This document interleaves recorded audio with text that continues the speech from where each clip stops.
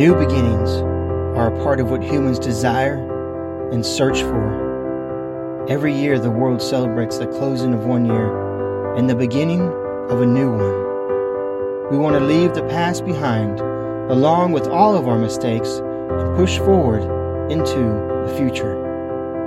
Except, we often forget to let go of the past, and we continue to carry it day after day, piling on more and more until it is so heavy that we can no longer run or walk, but we must crawl through life, feeling stuck, alone, suffocated, trapped with no way out.